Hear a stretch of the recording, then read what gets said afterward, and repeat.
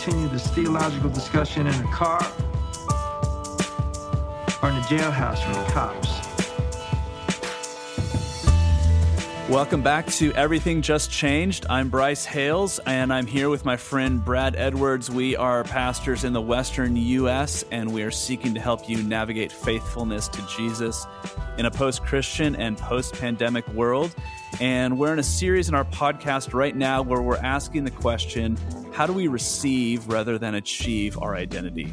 As Western culture is struggling through issues of polarization and the weaponization of politics, Brad and I have been highlighting the ways that individualism, this idea that you can be anything you want to be as long as you remain true to yourself, that idea is eroding Western society from both the right and the left. And so today we're bringing you the second part of the conversation that we started last week, talking about gospel identity. While both traditional and modern identities are achieved through what we do, gospel identity is something that we don't achieve. It is something we receive based on what God says about us. And this creates an entirely different orientation to life. So if you haven't heard it already, you're going to want to go back and listen to last week's episode first, Gospel Identity Part 1, where we talk about what a gospel identity is, and we start talking about why gospel identity is unique. Today, we're going to pick right back up where we left off and give you two more reasons gospel identity is unique before asking the so what question. The third thing that I think is great about a gospel identity is that it provides a unique flexibility in relationship to people and cultures. So in a traditional identity, you get your value by the way that you relate to your people, whoever those people are. So your religion, your race, your social status, your profession. And so even if you don't want to do this, you wind up looking down on people who don't fit into the same group in the same way. Right? If you're a rich person, you look down on those who are poor. If you're poor, you look down on those people who are materialistic and consumers and have sold their soul to make money. On the other hand, in the modern identity, you just affirm everyone and everything. But when you do that, you don't realize that what you're actually doing is elevating a modern Western cultural value above all others. In other words, if all cultures should be valued and affirmed, then why don't you value and affirm the culture that says, if you're not like us, then you're less valuable than we are? We even kind of tackled this in the deconstruction roundtable from a couple of weeks ago, because the process of deconstruction and there are, like we said, there are multiple different flavors of this, but one of those flavors that is probably most problematic is the one that says, because evangelicalism or because Christianity has all these Western associations, I am going to deconstruct and figure out who God is or who Jesus is based on my own definitions and determine it myself and not be so constrained by culture. The problem being that is the most Western individualist thing you could possibly do. So if your point and your hope is to decolonize your faith, you're literally doubling down on the culture and not the transcendent truth of your faith. I could get in trouble for saying this, but I think this is an area in which the traditional identity is actually a little bit more honest than the modern identity, because the traditional identity says, no, our way of seeing this is actually better. The modern identity would never affirm that, but it does it in an unconscious way. And then what ends up having to happen is that modern identity ends up doing is affirming diversity in a shallow sense, but then relativizing anything that falls out of sort of modern progressive values. So sure, bring your traditional ways of dressing and your language and your food and your culture, by which we mean like your cultural artifacts. But please understand that anybody is allowed to sleep with anybody that they want. That's not open for debate. It doesn't matter if that's what your traditional culture says, that's what your non-Western culture says. That we know. And so we affirm sort of the trappings of cultural diversity, but the modern identity actually relativizes the substance on which so much of that diversity is based. Well, and gosh, maybe another way of saying that is, yeah, I agree with you. I think traditional identity formation approaches are more honest with kind of the external objective world, but naive and like deficient, infantilized in terms of the internal emotional world. And I think it's flipped for the modern identity. It's much more honest about the internal world and the emotional world, but it is naive and truncated, and it ends up being relativistic in terms of the way it expresses itself. But at its core, it's actually a deep epistemological immaturity. Yeah. That doesn't actually do full business with the reality around us. And it's remarkably privileged, actually, because it requires a very comfortable, almost place of superhuman agency to actually go on believing that way. That's how modern traditional identities approach people and cultures. How does gospel identity provide a flexibility with regard to people and cultures? Well, gospel identity isn't based on fitting in with a group, and it's not achieved by looking at how unique we all are. And so gospel identity allows us to say, there are certain ways that, for instance, an Asian person looks at the world that I, as a white person, really need to learn from, that are intuitive to an Asian culture that are not intuitive to my culture. And there are certain ways that I look at the world, given my background, experience, cultural expectations, etc., that a person who grew up in a significantly different culture is going to look at and say, those aren't just really strange. I actually think they're wrong. They're probably bad for you. And I can listen to that, and I can learn from that. I could probably give so many examples, and this isn't even racially based, but when I was 22, I moved to Scotland and lived there for 3 years. And there are just so many ways in which things that I took for granted as just the way that you do things were challenged. Like on a daily basis. I remember we went to try to open a bank account. And because we were living there and we thought it would be good to have a bank account where we could deposit and receive money so we could pay our bills and stuff. And the bank manager says, well, do you have references? And we're like, references? We just moved here. We don't know anybody.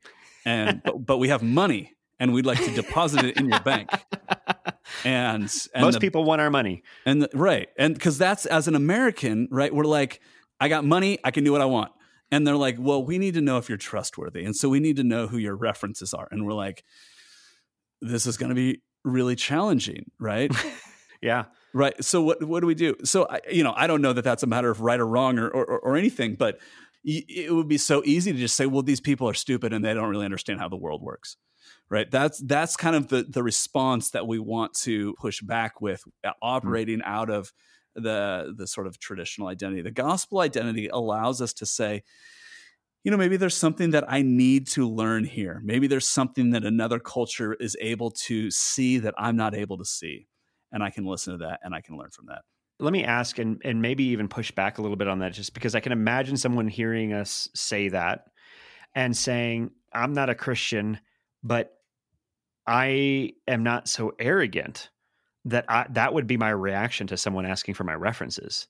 I can affirm that this is a different culture. I can become culturally self-aware, have the cultural intelligence to be able to recognize this difference and not make that like a What do you do? I guess I would say that was probably maybe that's not the best example, right? I'm sure I'm probably in the moment, there's probably a much more significant example. I think at the end of the day, gospel identity allows you to listen to and learn from and appreciate people and cultures that are different than you are without needing to some way say mine is the best, or in the modern identity, sort of appreciating the superficial features and ignoring the substance. Even another way to say that maybe is that I think it's pretty clear that if we're going to characterize the traditional identity is prone towards judgmentalism, but you know what? The modern identity is too. And honestly, it's getting much, much worse. And if you need proof of that, just look at Twitter. It's mind-blowing, the judgmentalism that is being expressed by people with very progressive values saying, no, you do you. It's toxic. It's like taking the air out of the room, and you cannot disagree with anybody for fear of being, outed or canceled. Well, yeah. And gosh, that's the thing that is so toxic about this and is not limited just to the cultural or political left, that it's very clear, even within the American church, that a modernist approach to identity has kind of like leaven, or like yeast has leavened the church in a lot of ways too, because there's so much of a sourcing of our truth and authority in how we feel about it.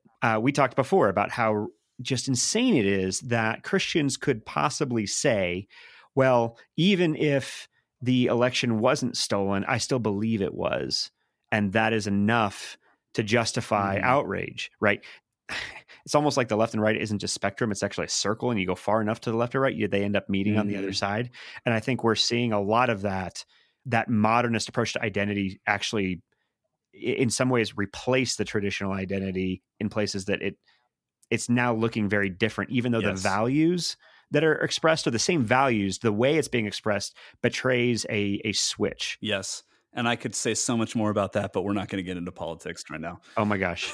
No, well, yeah. As much as we cannot get into a politics when it's now the civil religion. I feel like you could hear somebody say, okay, so modern identity is judgmental, traditional identity is judgmental, but Christians are pretty judgmental too. And I think that we have to say, yeah, of course, that is the case. And the only way that we can respond to that is to say, to the extent to which that is true, it means that we're not living out of a functional gospel identity.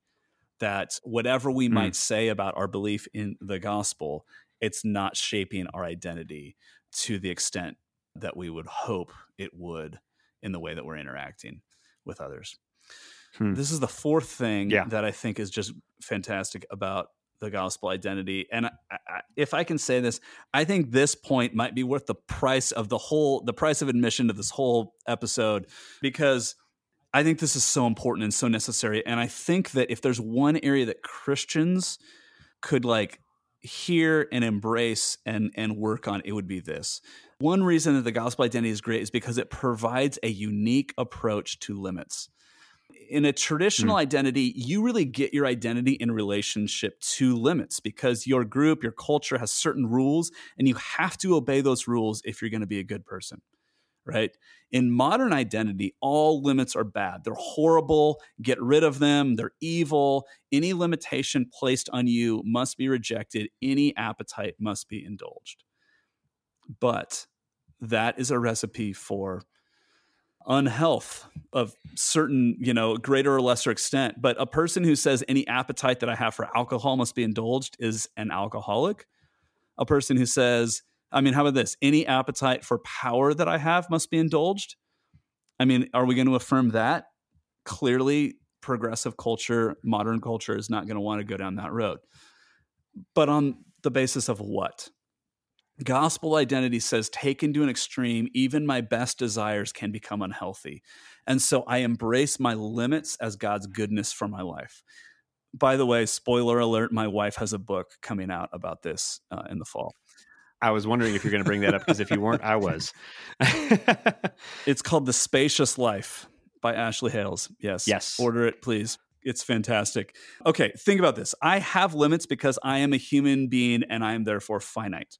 I have limits because of my circumstances. I live in certain places. In a certain place, I have certain resources available to me. And I have limits based on what God's word tells me is good and true and beautiful.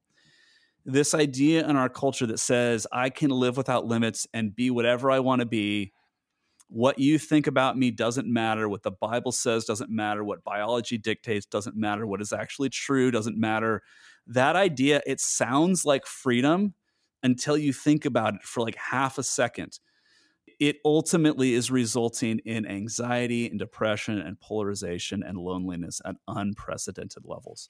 Can I harp on that for just a minute? Because we did an episode where we talked about which by the time this episode airs, an article I wrote for Mere Orthodoxy should be public and published on this very thing. But this idea that institutions that used to be, we refer to them as brick and mortar institutions, that was very much born out of a traditional approach to identity.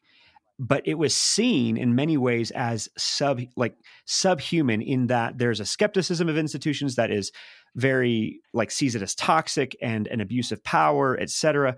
But we've replaced that with these counterfeit institutions of social media and what globalization has sparked in a lot of ways. But the modernist identity approach that makes social media platforms so attractive is this idea that if we define reality according to how we feel about it, then we're not going to be subhuman, we're going to be superhuman. We can be anything. And this pandemic we've talked about, and we just re-released an episode with Chris Bruno and he talked about so helpfully about how we have been operating as superhumans, and this pandemic is going to pull the rug out from under all of the technological tools we have been enabled with to think that we can be superhuman. And what you're saying is actually, to be finite, to have limits, it's not subhuman, it's not superhuman, it's actually to be fully human. And that is something that this hyper connectivity we've had, and especially disembodied flavors of it, the anxiety that you just mentioned that cultivates, is this gap between a real fully human humanity and the superhuman expectations we have been expecting of ourselves and of each other. And until we can embrace those limits and constraints through a gospel identity that says you don't have to be superhuman to be lovable or cherished, that anxiety is just going to get worse and continue. Yeah, I mean, I think I remember hearing Pete Scazzaro say this, but if you go all the way back to the beginning, in the Garden of Eden, Adam and Eve were told, you can eat of any tree, any of the fruit in the garden, but there's the one tree of the knowledge of good and evil that is off limits, right? So even pre-fall in paradise, human beings are created in the image of God as limited creatures. And here's the thing that I think if Christians could understand and grow in this reality, I think it would do a world of good. That the Bible is our standard to understand which limits bring us into a more flourishing life. What is it? Proverbs 14:12 says there's a way that seems right to a man, but its end is the way of death. And so part of the problem in our fallenness is that we buck limits because we don't like to be limited, but we need to embrace God's limits as goodness for us, because we don't have the superhuman capacity to determine what is good and what is right and what is beautiful for ourselves. And every culture defines this differently, but human sexuality is the issue in which our culture wants to utterly reject the Bible's teaching. And Christians kind of want to be like, well, some of these are like moral rules, and some of them we just have to submit to, even though we don't like them ourselves, right? But the Christian approach to Scripture has to be to say, okay, even if I don't understand why God said this, I believe that God's word is the limiting standard that leads me into the spacious life, to quote my wife's book title. Gospel identity, therefore, allows us to look at the limits of nature and the limits of God's word and say, I don't earn salvation, I don't build my worth on my obedience, and yet I can see the beauty and wisdom that comes from submitting to my limitations. It's so funny, just as you're describing that and explaining that, there's a part of me that's like, yeah, that's really bad news, and almost like counterintuitive to the extreme to so much of our culture, conservative and progressive, doesn't matter. But if we're parents and we know a parent, which is literally anyone who's listening, because you have parents, right? You know that there are moments when either you or your child has said why and asked why. Like my son, Ransom, he's 4. He's asking why for everything right now. And there are some things that it's just like, I can't just cause. I just need you to listen to me. I'm not saying there's not a reason, but I can't explain it to you because you're 4. Yeah, exactly. We don't have the capacity to comprehend. And if we have a God who is big enough and powerful enough to create all things, and then also in a certain way with an intentional design, then we also have a God who is big enough and transcendent enough that he might have reasons that we cannot comprehend. And in his goodness knows that we're not able to understand it. The only reason why now, and again, as I'm saying that, I know that there have been many people in this world, many of them are in our church, who have had that kind of a justification or reasoning leveraged or weaponized against them to abuse them. And that is why, like, it is so important that character and virtue matters, that we have a God who is good enough that you can trust him, that it's not abusive when he exercises his power in that way because of his goodness. The determination is not whether or not one has power. And so we like, it's not actually going to be helpful for us to take God off of the throne and elevate ourselves because we lack the character and holiness that God does. And that is the only way we can trust him to exercise that in ways that flourish us. And when we put limits on people that are not limits that God put on us, that is when power is abused. Yeah. And that is why traditional and modernist understandings of identity and how it is shaped and formed is not at all helpful for flourishing. But this gospel identity absolutely is. Yeah, it allows us, I've given 4 reasons, but it allows us to live in the world that actually is, right? Where we can treat other people with dignity and respect, whether we agree with them or not. We can, we can live as human beings that are limited in our various ways. We can not stuff our emotions in unhealthy ways, not be controlled by them. It's a truth that does not require a utopia in order to be true and helpful. That's good. Okay, so then the final question, how is gospel identity strengthened? If this identity is not achieved by anything we do, but it's received from God based on who Christ is and based on being created in his image, then how we don't have to do anything to achieve it, right? But how is it strengthened? How do we experience it more fully? The answer, I think, is imagination, attention, community, and repetition. So think about this. How does the modern world shape your identity? Well, it takes up all of your time. Social media is the best example of this. And so you are going to be shaped into a modern identity because your attention is being shaped, your imagination is being shaped, all of your time is being sucked up by social media, by other things, but social media is just the most prominent example. And then it shapes our imagination through stories. I mean, we haven't talked a lot about this in this episode, in this series, but the thing is that it's not like anybody sits you down in 3rd grade and says, well, there are these 3 options. You can have a traditional identity, you can have a modern identity, or you could have a gospel identity. And we recommend you choose the modern identity, right? Yeah. It's not communicated that way. It's shaped through our imagination. It shapes our imagination through stories. Disney.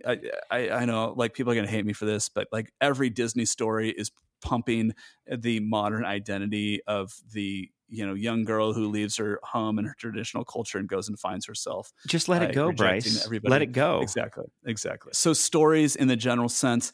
I think honestly we have to say this: porn is a huge part of this. And the repetition of all of these things, they ingrain the modern identity in our imagination, in our attention. Repetition makes them more potent. And what they do is they make real relationships harder. It makes it harder to relate to real life flesh people, embodied people, right?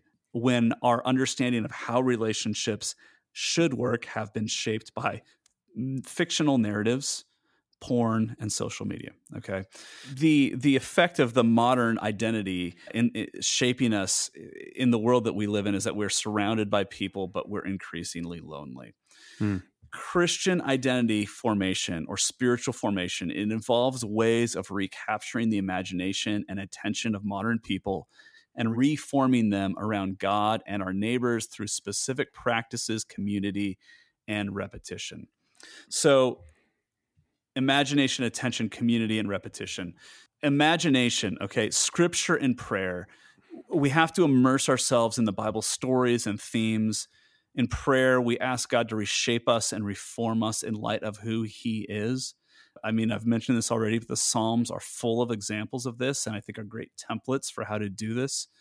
Psalm 6, 23, 27, 31, 42, and 43, like I mentioned, 64, are just great templates for how to bring ourselves into God's presence and ask him to reshape us. You know, using the phrases that, or the language you've used about entering more fully into reality. Community, church, and hospitality. Here's the reality. I mean, every parent knows this as well. Especially, I am at the point where I have like early teenagers. And every parent learns this with when your kids get to a certain age, you will tend to become like the people that you hang out with. I read this a while ago that on a different front, if your closest friends gain 5 pounds, you probably will gain 5 pounds as well. If your closest friends start working out, you will probably start working out as well. You tend to become like the 5-ish people that you are closest to. Okay, so the time that we invest in church, in community, is going to shape us. But also, I think this is critically important and is often more of like an afterthought for a lot of Christians. Hospitality is crucial here because if you only hang out with other Christians, it just makes you super weird. That's exactly right. Yeah. Right? I mean, and here's why I think it makes you weird. Because it makes you self-referential. Community that is inwardly derived will eventually grow toxic, and hospitality is an externally focused community. It's a way of saying the resources I have are to be used for the sake of others. And so hospitality is externally focused community that is always drawing in people who are outside of our circles. I mean, biblically speaking, that just makes sense. That's not just a pragmatic thing, right? Because between the onset of the fall and Jesus's return, the command that God gives his people every time is the blessing that I have given you is to be stewarded and as a blessing to those around you, not just among you. Because the purpose of that blessing is to bless the nations. And when we get off track of that, it actually compromises. Yeah, we're weird, but we also become idolaters. Like we start worshiping other gods or putting our desires and our affections become disordered, like you were saying earlier. And it actually requires the consummation of redemption. It requires the new heavens and the new earth for Jesus's like full return, for us to be around him and therefore not turn weird or turn toward ourselves or turn toward another idol. And so until he is there as the due north, the magnet, the catalyst, the center of all things, it actually requires us to trust that he is the center of all things, enough that we love our neighbors as ourselves, enough to practice hospitality. So that's actually a practice that drives us to a dependence on him in ways that keep us from getting so off course. I mean, biblically speaking, that's the story of Scripture. Yeah. I love how you said that's not just true, it's also practical. The great thing about the truth of Scripture is that when it's true, it's actually also practical. I don't mean when Scripture is true. I mean, because it's true, it's also practical. Don't worry. Attention and imagination. I mean, music, narratives, images, they capture our imagination. They capture us at the heart level, not simply at the cognitive level. This is one of the things that I think is so... let me put it like this. There is a tragedy within the Christian church that is the reality that men think that they're too cool to sing. Or I don't know if they think they're too cool, but like you can go into church on Sunday and the men that are there are like, they're singing, they're standing and they're not singing. They're listening respectfully, but they're not singing. I don't mean that in every instance, obviously, but music, singing are ways of like working Scripture into our hearts that shapes our imagination through repetition, that stay with us throughout the course of the week, that actually form us more and more into the people that God's calling us to be. And then repetition, spiritual practices, spiritual disciplines, the sacrament, scripture, prayer, worship, fasting, silence, hospitality, and more. They reinforce and instill values and principles in us. This just makes sense at a very practical level, that repetition is critical to learning anything new.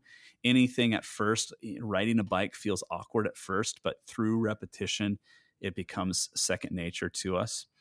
We also suffer. I don't care what form of identity you're talking about. Like this is common. This is across both of them.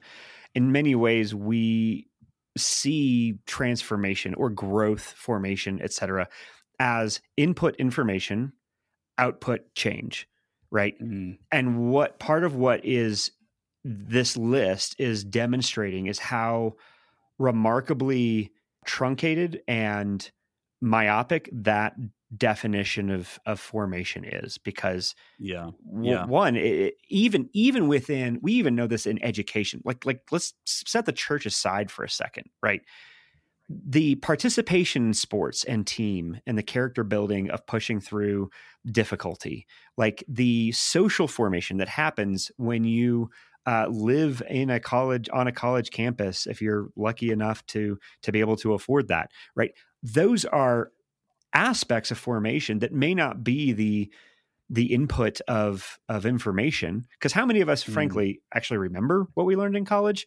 But what we have carried with us is the skills and competencies of learning new information and connecting with people who are different from us, and that experience is shaping in many ways. And so, this is the didactic fallacy. The didactic fallacy is I taught it, you got it. Or I remember I had a seminary professor who said a lecture is a thing that passes from the notes of the professor to the notes of the student without entering the mind of either. Right? Dang. Oh, no. I mean, that's right. Like if you've ever read Martin Lloyd-Jones on Preaching and Preachers, he talks about how when he saw congregants taking notes on his sermon, he would despair, not actually capital D despair, but he would be disappointed, because he said that meant that I wasn't making an impact on their affections. I was merely giving them information to remember. And that is case in point. Yeah. And in some ways, like we know this to be true intrinsically, but it's not an explicit or conscious part of our decision-making filter. And so we're kind of like continually pursuing fast food instead of feasting on like really nourishing approaches to this. Yeah. So, I mean, repetition is essential to formation, but I also think that this is really important because repetition prepares us for the moment of crisis. And I think it's really easy to think that, like, as long as I know, or even if I have it like in my notes somewhere, that the right thing to do when the crisis arrives, I'll be able to like go back and access that. That's not how real life works. I came across this quote from Colonel General Klon. He said the idea that crisis will forge a leader, that he or she will rise to the occasion and display a depth of skill that was previously unseen, is a uniquely romantic Western notion. I think that's such a, this idea that that we're going to rise to the occasion, that just does not, it looks great like in a romantic film, but it does not happen in reality, dude. And if you need proof of that, consider the last year. I was just going to say, okay, maybe you are a Christian listening to this, or maybe you're also a pastor. Either you or people you know will come to mind as I describe this. But how many of us have neglected spiritual disciplines or practices, which I would say at the top of the list is simply showing up to church on Sunday morning? How many have fallen away in the sense of feeling unmoored or unanchored, not feeling like we have the resources or the hope to sustain us in the midst of this, because we are now trying during the pandemic to start a habit, a ritual or a repetition that we have no experience and no way of having the support of a community or a foundation to build it on. We're now completely on our own in ways that we've probably never fully appreciated. That is a reality that has been exposed that has exposed our deficiency in that. Matthew 11, Jesus says, well-known words, take my yoke upon you and learn from me. And you will find rest for your souls. For my yoke is easy and my burden is light. I came across the way that Eugene Peterson paraphrased this in The Message. Listen to this. He says, "Are you tired, worn out, burned out on religion? Come to me, get away with me, and you'll recover your life. I'll show you how to take a real rest. Walk with me and work with me. Watch how I do it. Learn the unforced rhythms of grace. I won't lay anything heavy or ill-fitting on you. Keep company with me, and you'll learn to live freely and lightly." I love this because spiritual practices are not ways of achieving our identity. They're not things we do to achieve our identity. They are ways of walking with Jesus and learning the unforced rhythms of life from him. What you're describing, Bryce, is so hard for us to fully wrap our minds around, the ways in which we still bifurcate these things in ways that are not natural, right? You can hear everything we just said of these four facets or categories of how gospel identity is strengthened: imagination, attention, community, repetition. And if you're operating off of a modernist identity, you will be tempted to go and then define each of those four things yourself, as opposed to put yourself under the way that Jesus defines them and the way God defines them in Scripture, and in the way that he has sourced those uniquely, distinctly, and exclusively in the local church. Like, you can't go out and get a coach, a life coach on these four areas and hope to actually receive a gospel identity. The only way this happens is in the local church. The only place that happens is in the local church. And the only vehicle or actually grace-centered and saturated identity can be found in the local church. And so it's your feelings about what you prefer in terms of, like, maybe this community or these people individually specifically resonate more with you, or it's easier to be around them. Or maybe, you find your imagination gravitating toward a certain expression. It doesn't matter. Like, that's relevant. It's important. It's part of how you're wired. It's okay. They need to stay preferences. They need to not be requirements or prerequisites above what Scripture says about them. If they are, you are still operating off of a modernist identity. I have a friend that I grew up going to church with, and I ran into him just randomly a year or two ago. And he just happened to mention he's coaching this volleyball team at like a local school, and he said he just made this phrase, "That's my church." And like, I didn't ask him what he meant by that or dig in, so this might not be what he meant by that. But if what he meant by that was, that's the community in which I am receiving spiritual nourishment, etc., from, do you really think that the fact that you're an adult and you're coaching, like, you're the power or authority figure in the lives of that whole situation, that cannot be sufficient? You have to be in community with people who can correct you, who can challenge you, who you have to deal with when they do things you don't like. I mean, this is why your church can't be on Twitter and the people that you like there either. It's just not sufficient. It's not sufficient. Last aspect we have to talk about, I have to mention this, and we're going to get into this actually in more detail in a future episode. How is gospel identity strengthened? It is strengthened by the work of the Holy Spirit. And the danger, I think, with talking about practices, especially for Presbyterians like us, Brad, is that we tend to be very intellectual, and we think that the practices are what actually do the work of strengthening our identity. But the practices aren't techniques. Like you said, you can't hire a coach to help you do them better. They are channels to release the power of the Holy Spirit who is in you. And we're gonna talk to Kyle Strobel in a couple of weeks, because I don't know if you caught when we did this, but a couple of weeks ago when we were sketching out this series, this podcast series, we talked about all of this, and like we made the classic Presbyterian mistake of like we forgot to talk about the Holy Spirit. That's not shocking. It sounds like it's a good idea it's a good thing that the Holy Spirit prompted his presence to remind us of that. It's the Holy Spirit who is forming our identity, who is, shining the light of the gospel on Christ and enabling us to experience the love of the Father, who is building in us the virtue, the character that is so necessary to live in this world as we are shaped by spiritual practices and spiritual disciplines. Well, and just to connect that back to what I was saying earlier around how those things are uniquely, exclusively, and especially found in the local church, the reason why that is the case is that is where Scripture has said and promised that the Holy Spirit is uniquely present and indwells.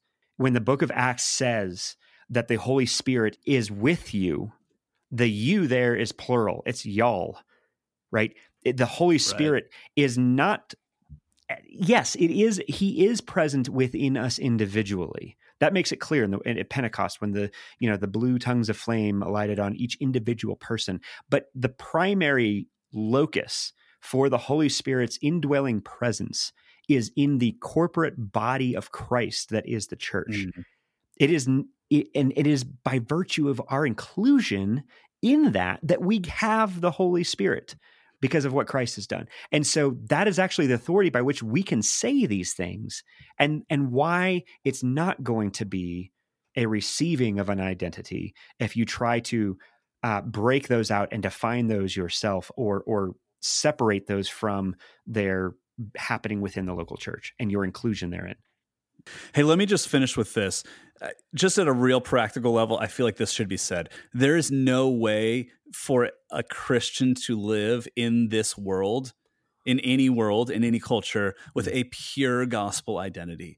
Because we, as much as we want to be shaped by the church and by the scriptures and by the work of the Holy Spirit, we are also shaped by the culture that we live in. And so Christian formation, spiritual formation, is in many ways the process of catching ourselves living out of the old self or out of the modern identity and deliberately working Christ to the top of the various layers of our identity. And that's why I think when Paul says, put off the old self, put on the new self, he's not talking about conversion. I think to your point earlier that the Bible never uses the word identity, I think that's the clearest place that the Bible speaks about identity and identity formation. And that's what it says. Put off the old self, put on the new self. That's a ongoing, lifelong project that we are all involved in by the power of the Holy Spirit. Yes, in so many ways, because Jesus has defined you through the cross and his grace atonement for you on your behalf, you have an identity that is transcendent of how you feel about it or what you do about it. It is yours. It is because you are located in Christ, and that is because of what he has done. And what we are doing in so many ways is putting off the old self, of dying to oneself, so that we can increasingly live into what is objectively true of us. And as we go, that sanctification process is the movement from being defined by Good Friday and Easter to living into Good Friday and Easter both. Thanks so much for being here with us today. I'm Bryce Hales with my friend Brad Edwards.